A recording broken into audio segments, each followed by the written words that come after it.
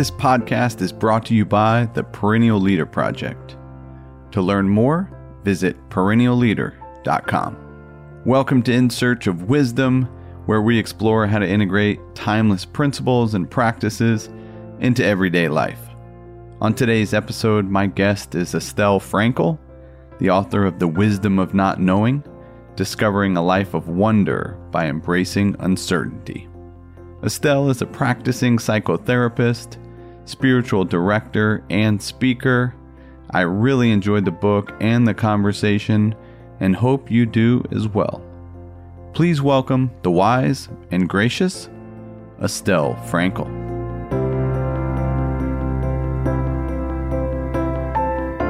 Before we bring on our guest, if you're not already a subscriber to The Path, it's our free weekly newsletter. These are short reflections on wisdom for everyday life sent right to your inbox. Please take a moment to visit perennialleader.com/start here to subscribe. It's completely free. You'll be joining a growing community in search of wisdom, and I would really appreciate it. Now, on to the show. Hi, Estelle. Welcome to In Search of Wisdom. Great to be here with you, Joshua.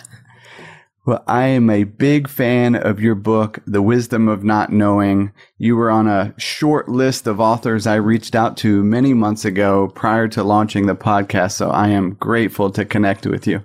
My pleasure. To begin the conversation, I was wondering if you can recall what initially planted the idea of this book around not knowing.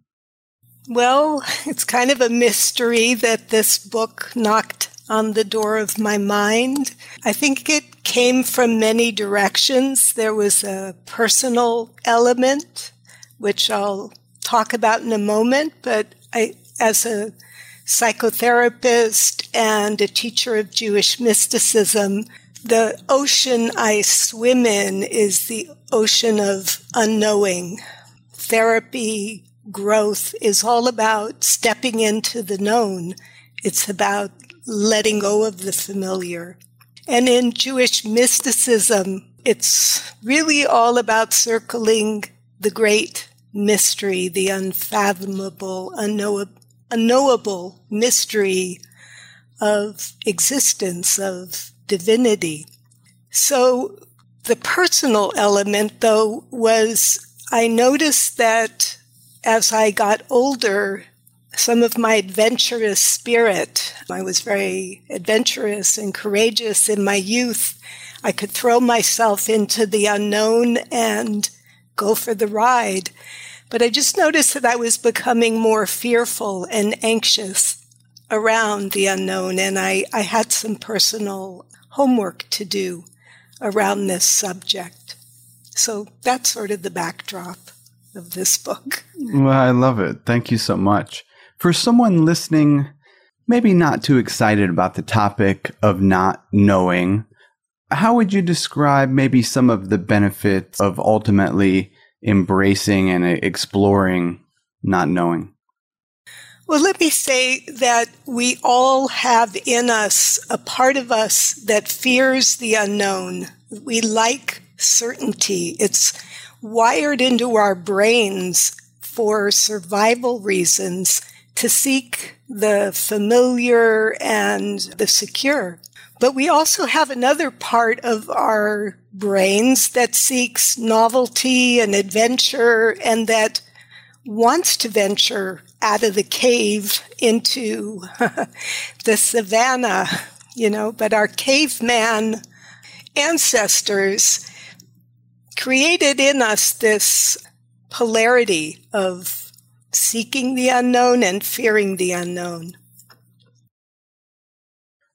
In one of the early chapters of Entering the Unknown, what part of our inner wisdom and intuition, what role does that play in basically kind of some of those first steps? Well, intuition, you might say, is a way of knowing that's beyond thought. We have our exquisite brains that think with words, and words are not the thing in itself. The word designates, it's a pointer. And there's a famous saying in a painting of a wise man pointing with a finger at the moon. But Confucius says that the imbecile sees this and gazes at the finger rather than at the moon. So what we know with our minds, with our thinking apparatus, which functions with words, which are partial and limited and finite. But life is infinite. Life is vast and mysterious. And so we have to shuttle between our knowing and our not knowing and work with the ways our brains are wired to seek certainty, to avoid uncertainty. We don't like uncertainty. People this past year during the pandemic have been suffering tremendous anxiety. We therapists have been overworked for the past year and 4 months because human beings do not like uncertainty. We really don't. It seems in modern times we have the ability to create generally a little more certainty than maybe in the past. In your work, is that what you see of us basically desiring certainty, kind of leading to some potential problems? I do think we have an enormous amount of control over our lives, and it does create this illusion of being in control and being able to make a plan and execute it, whereas in many parts of the world, people still live more in the mystery and have a lot less control, and so they're more used to rolling with what life dishes out. We feel very thwarted when we can't do what we want to do. So I do think that modernity, in a way, backfires on us and creates an illusion of certainty that really, when you get right down to it, life is very uncertain, and you never know. Might be good stuff coming down the pike, might be scary stuff coming down the pike. But if you think you're deluding yourself. Well, we're just scratching the surface. I'm so excited to explore this more deeply. I've read a lot of books that maybe touch on uncertainty, or maybe there's a chapter. This is the first book that I've read that really an exhaustive kind of look at it. And one of the things you reference is the hero's journey. We've kind of talked a bit about intuition. Do you see this path towards uncertainty a bit of a universal call, if you will, if we're able to, find some stillness? I think that's a really good question. Sometimes your life is cranking along blissfully according to your plans. You went to college, you graduated, you got a job, you got married, you had kids. Like, your life is following this program, and then suddenly something happens that thwarts your will, that isn't expected. And it's at those moments when we're facing the unknown and unexpected that we really start to grow in deeper ways. And yeah, I do think part of the hero's journey mythologically in many cultures, it's that moment when the hero enters the unknown, the wilderness, so to speak.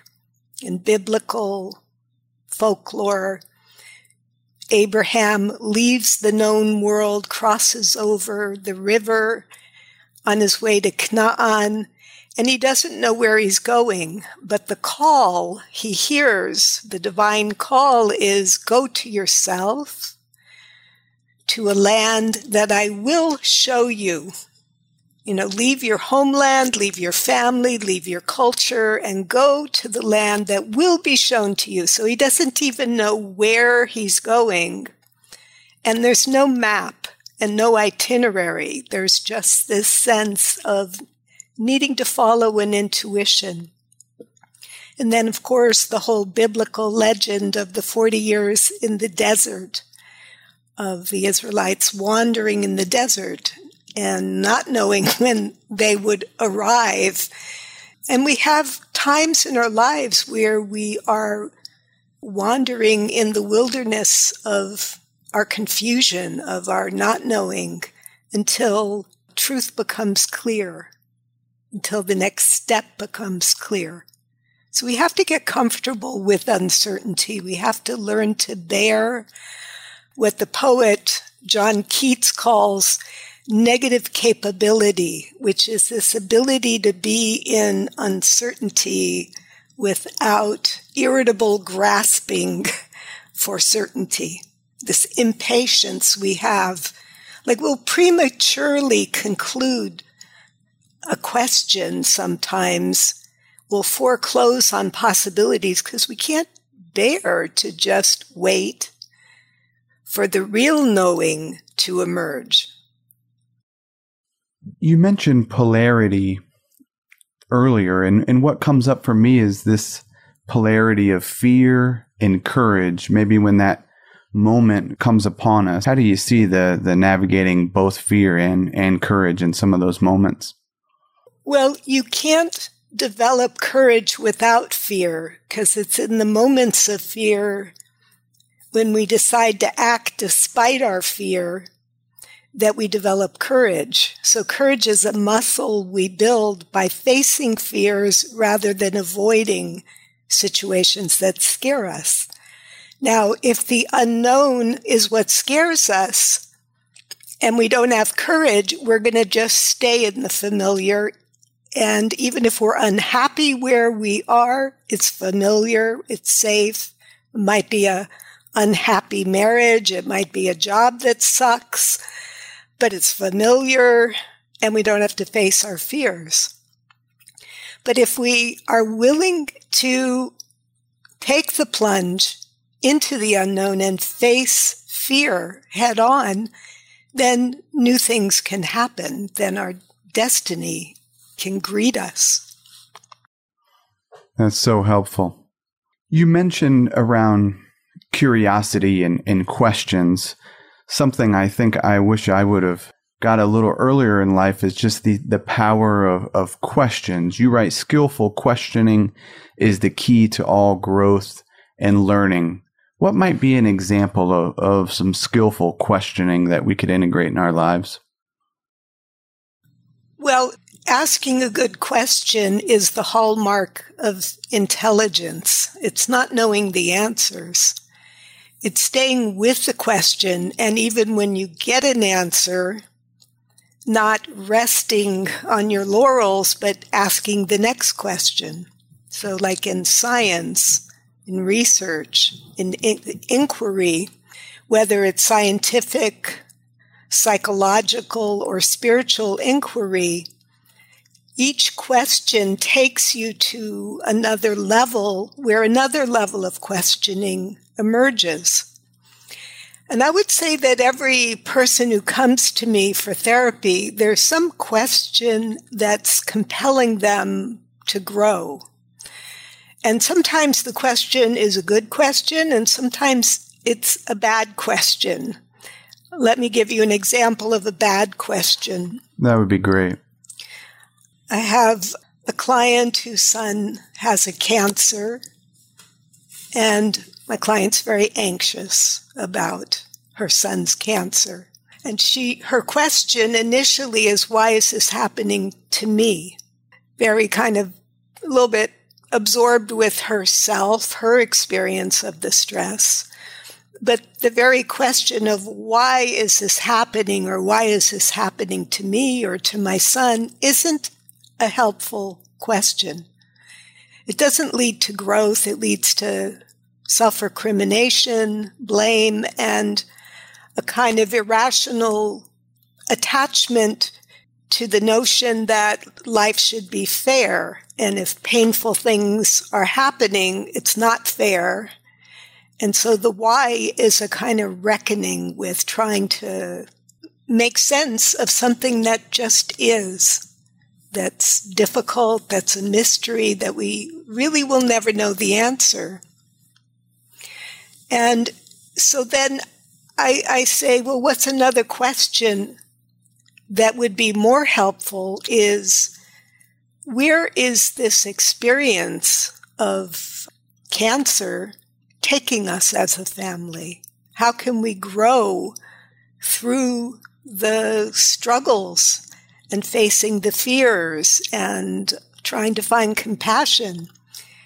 And so it's a different kind of question. It's what I call a teleological question rather than causal. Causal is looking backwards in the rear view mirror of life. Why is this happening to me? Teleology is, the future is calling us. Our destiny is calling us. So things are happening because we're being led in a particular direction to evolve. So there's no blame, there's no causality, but there is power in embracing one's destiny wholeheartedly and finding light and finding growth no matter what's happening. When you mention living with a question, what might that look like in everyday life? I've heard that come up, and that's come up in a couple of previous episodes. How would you recommend somebody live with a question? Well, I think that there's the sense that life is mysterious, and answers reduce anxiety and shrink the mystery of it all. But living the questions in the sense that Rilke, the poet, talks about living into the answers over the course of a lifetime, that you love the question. In Zen, there's a Zen koan that is just what is this? And even something familiar and known, when you approach it with that inquiry, that curiosity, what is this? Or who am I? Without answering it, that in the echo of that question, just the mystery of things as they are emerges. I love this idea. I'll just say one more thing. There's a beautiful teaching about the Hebrew word chokhmah. Chokhmah is like Sophia, wisdom. And chokhmah in Kabbalah is the first point to emerge in the great chain of being, when nothing began to create through the Big Bang everything that is. So the very first point from which everything emerges is chokhmah, wisdom, Sophia. And that Hebrew word is a composite of two Hebrew words, which are koach ma, the power of what? That wisdom emerges from that question of what? Ma, what is it? Wow. It seems like a big obstacle can be something that you write about. I love these two analogies of around letting go of the past, this old GPS map and using our rear view mirror potentially to drive. What might be a way to recognize if we're jumping to maybe some outdated maps to answer a question? We do it all the time. We use something familiar to fill in the blanks of the whole story. Like sometimes we're wrong, but we'll hear one word, and from that one word I've heard that word before, it must mean yada yada. So I think in brain science, it's called pattern recognition. And this is what set humans apart from a lot of other animals, our ability to remember and of course, animals remember and have familiar cues, but it's more instinctive.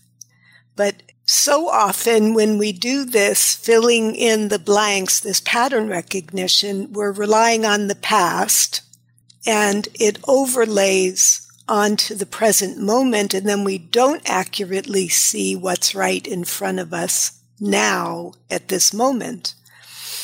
People do this interpersonally with their partners a lot.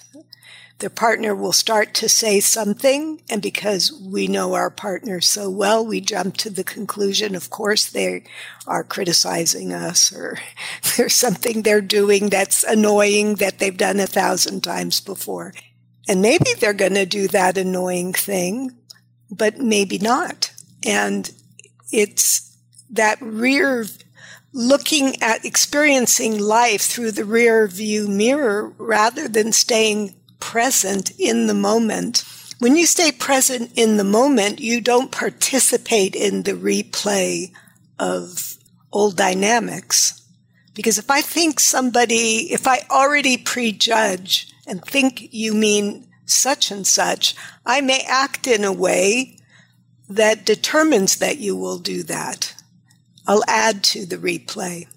And yeah, I told you, I wrote about my old GPS. I still drive a 2008 Camry with this old built-in GPS that was state-of-the-art technology in 2008.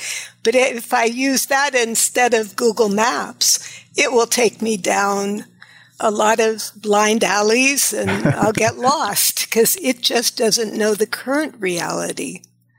Yeah. If we are fortunate enough to identify it and recognize that we're using some outdated maps, any thoughts on helping us loosen the grip, I guess, if you will, and move forward? Well, it's the assumption of knowledge that's dangerous. So if we bring our curiosity day by day to each moment, then we're more likely to experience the moment as it is. So it's really about getting out of default mode. Our default mode is pattern recognition, impatience, jumping to conclusions fast. But if we slow down, take a breath, and ask ourselves, what is this? What's going on, as Marvin Gaye said.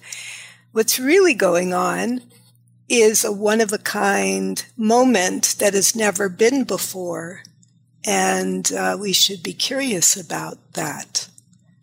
For me, I know I'm quick. I can be impatient. I can finish people's sentences in my mind, and it's terrible. It's just let people say what they're going to say, and sometimes they really surprise me. The rear view mirror, as you've mentioned, seems to be desirable in what we want. We want to make meaning and see the pattern. But looking forward, the front mirror, kind of bringing in wonder. What are your thoughts on wonder? How would you maybe explain that to someone, the alternate view to the old map? Well, just the word itself, wonder, has a double meaning. Like when you're wondering about things, you're questioning, you're curious. And the state of wonder is one of the most pleasurable experiences we can have. Children live in wonder because they're seeing the world for the first time and their eyes are not jaded.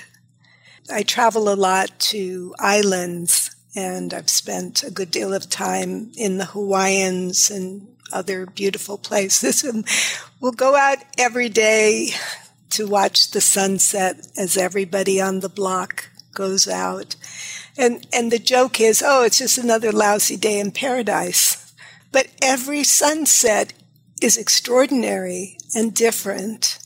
And it's like a revelation of beauty.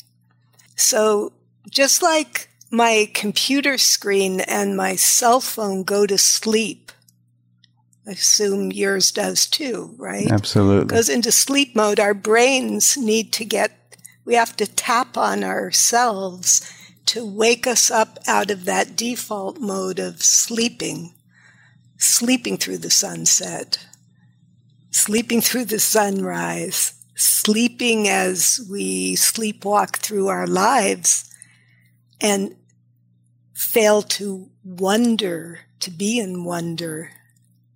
Doing something with small children can open up that sense of wonder. And having children, I have a grandchild. I got to have that experience of experiencing life for the first time yet again through the eyes of a child. I think this is why people get high also. People use substances because they want to get out of default mode. It definitely resonates with me around the small child. I have a son that's soon to be 3, and definitely tremendous wonder right now with the cicadas and different things that are going on in nature. He'll just, it's really inspiring. Oh, aren't you lucky? Yeah. And where are you? Where do you live? I am near DC. I live in Maryland. All right. So the cicadas, I don't think we have them here. No. Yeah, it's pretty cool. One of the things that you write about in the chapter Darkness, Encounters with the Divine, I had quite a few notes there, and you talk about awakening consciousness and around these 3 stages. Stage 1, we don't know, but we don't know that we don't know. And stage 2, we begin to mature and basically come to that realization. And then that 3rd stage, I was wanting to know if you could speak a bit more about that, if you remember. Okay. Sure. Yeah, so let me just go back for the listeners and expand this. Like, when we're young, we don't know diddly squat, but we don't know that we don't know diddly squat because we don't know how much there is to know. And children will often brag about how much they know about something because they don't know how much there is to know. So that's a kind of state of ignorance. And awakening begins at the moment that you realize you don't really know. So not knowing is the beginning of wisdom. But there's yet a 3rd stage, which is the enlightened state. It's that you don't know, but you don't know that you don't know. It's the unself-consciousness of presence, of experiencing life beyond thought. Like when you're in an experience rather than thinking about and telling yourself a story about the experience, you go beyond words. Again, that thing about words cut reality into bite-sized pieces. In fact, the Hebrew word for word, milah, also means to cut, to break things into bits. But when you are fully present in that state of wonder that we were talking about, it's beyond thought. You don't know. You're in the not knowing. You're in the mystery. But you're not even self-conscious that you're in the non-dual state. Like, have you ever been meditating and all of a sudden you think, oh, I'm really meditating. Oh, I'm really in a great state. Well, the minute you start to think about what you're experiencing, it's gone. It's in that losing oneself where thoughts stop, words stop. That's the enlightened state. And some of us have that experience of grace. It's grace when it happens. And maybe you have a meditation practice, and maybe once in a while you drop into that state of grace for a moment at the end of a meditation, or once in a while you drop into that state. Oh, I appreciate that. That's really fascinating. Another aspect that I found fascinating in this chapter was working with the shadow. How would you describe the shadow to maybe someone who's not familiar with that term from Carl Jung? The shadow, it has been called the dark side, the unconscious side, the part of us that we don't own about ourselves and instead tend to project onto others. Like if somebody's annoying you, somebody you can't stand, they probably remind you of something you have disowned about yourself. And so the shadow is the repository of all our disowned parts. And the more loving and accepting we are of ourselves, the more we can extend that generosity to others. Then we have fewer people that annoy us. Of course, there'll always be a few. And what are any thoughts around integrating the shadow? That, yeah. Well, it comes often as a rude awakening when you realize that you are that annoying part you see in others. You realize, well, I'm a little like that. And then when you make room for that and you accept that as a part of yourself, that's the beginning of integrating the shadow. How does that connect with some of the thoughts around, I've read quite a bit on anger, emotions, and some of the philosophy around that of a starting point being kind of examining your own wretchedness as a path to forgiveness. Right. Absolutely. I remember a time I was in my early 20s. I was somebody who never got angry. And one day I was taking a walk and this dog, a pit bull, came up and bit me in the butt. And I got really angry and I started screaming at the dog. and I went home and luckily I didn't, it was a bite. It was a real bite, but I didn't get rabies or anything. But it made me look at, I guess there is an anger in me. And I began to work with anger and I started thinking about other places where I felt angry. So it was a kind of a encounter with my shadow. So I thanked that dog for biting me, for helping me grow. So yeah, anger is often a shadow aspect of ourselves. Connects with a bit of what you write about in this concept of not labeling anything good or bad.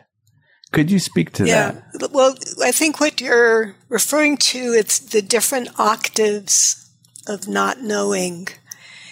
And of course, there's this basic octave of admitting ignorance. And in admitting ignorance, you begin to learn, you open up, you question. But at the highest octave, not knowing is about living in the non-dual field where you don't dichotomize life and split things into this is good, this is bad, clinging to the good, pushing away the bad. So not knowing at the higher octave is about living with life in the wholeness of existence that is pleasurable and painful, light and dark, yes and no, birth and death. It's holding all the polarities in a unified field of awareness without the chatter in the mind that is always saying yes and no, desire, averse, like that. You have the poet Rumi, wrote a famous, the Sufi poet Rumi writes, out beyond ideas of wrongdoing and right-doing, there is a field. I'll meet you there. When the soul lies down in that grass, the world is too full to talk about. Ideas, language, even the phrase each other doesn't make any sense. So I think Rumi is talking about this non-dual field, the place of ultimate not knowing, beyond words, beyond ideas, beyond even the duality of me and you. Beautiful poem. Thank you for sharing that. the parables that have been around for thousands of years seem to be powerful as well. You reference a popular one of the farmer that loses the horse, and essentially maybe yes, maybe no is the response to these situations that come up. How do you help people transition to this maybe yes, maybe no, if anything comes to mind? Right. In that parable, the peasant's horse disappears and the neighbors come and say, "We're so sorry, terrible luck." And the peasant says, "Might be good luck, might be bad luck." And as the story unfolds, eventually the horse comes back with more horses. The neighbors say, "Oh, such good luck, so many horses." He says, "Might be good luck, might be bad luck." The next day, his son rides one of the steeds and is thrown off the horse and breaks his leg. And lo and behold, the next day, the army comes to conscript every able-bodied man, and the farmer's son is exempt from going to war. So I think when we zoom out rather than zoom in, zooming out is to see the vastness of time and space and life and all these things that we get caught in our attachment to how we want things to be, what we want as the good outcome. When you zoom out, you see more of the story. So I think we have to live with more of a cosmic vision of life. For me, silent meditation is a place I go to zoom out especially when I'm getting cranky, zoomed in to my life. It's just a more open field of awareness. And within that open field of awareness, things are as they are. They're neither good nor bad. They are. And this too will change. Whatever's going on, just know it's going to change. I love that zoom out. In the everyday moments of life, any thoughts on loosening the grip on maybe how it ought to be, those thoughts that we have? Well, things are as they are, not as they ought to be. And we're here to try and fix the world and make it closer to how it ought to be. But the world is broken, and it is as it is. So arguing with what is the definition of suffering, right? Why do we suffer? Because life doesn't meet our expectations.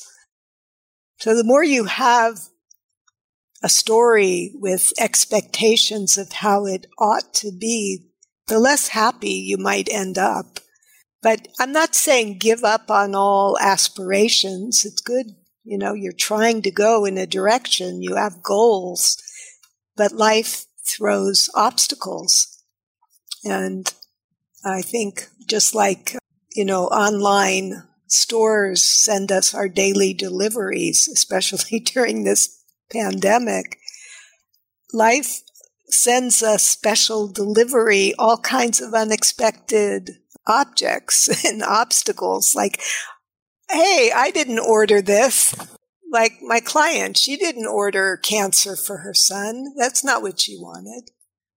But it is what is. And you can't argue with what is. You have to find a way to be with what life delivers. For someone listening, inspired and interested in stepping into the unknown, what might be a small step or a starting point you would recommend to discover wonder and embrace uncertainty? Well, those are slightly different questions. There's the practice of wonder. I could share a Mary Oliver story. The poet Mary Oliver used to take the exact same walk around a pond, the same pond, every single day. And each day she'd find something wondrous to write about, to start a poem. And so she would hide pencils in the trees, sharpened pencils all around the pond. So it's about circling our lives, the familiar, with eyes of wonder, whether it's being curious, asking questions, getting out of default mode, but trying to see things with fresh eyes each day. That's the wonder side. On the adventure side, trying new things, pushing ourselves to go to new places, to get out of our habits, to get out of default mode. And if we need to make a very big life transition, but we're terrified, break it down into steps. Take the first step, then take the next step, and each step you take will build that courage muscle, and pretty soon you'll be in the middle of a huge transition, and life is just really a series of transitions and changes. So we might as well stop fighting the unknown and embrace it, because there really is nothing else. I love it. That's a beautiful way to wrap up the conversation. I encourage everyone to pick up the book, The Wisdom of Not Knowing. You will not be disappointed. This has been a great conversation. Where would you point people interested in learning more about your work, Estelle? Well, I have 2 books. So my first book is very much about the way I weave psychotherapy and mysticism. That's sacred therapy. People can write to me. I teach occasionally, and I practice counseling in many different forms. Okay, great. And we'll link all of that in the show notes so you can easily find that. Estelle Frankel, I thank you for your time and wisdom. This has really been a pleasure. Likewise. Best of luck. Thank you. Bye-bye. Bye. Thank you so much for listening. I hope you gained a bit of wisdom. You can check out the show notes at perennialleader.com/podcast. If you enjoyed the show and would like to support, please subscribe, share with a friend, and leave a review. It's a small thing that has a big impact. Until next time, be wise and be well.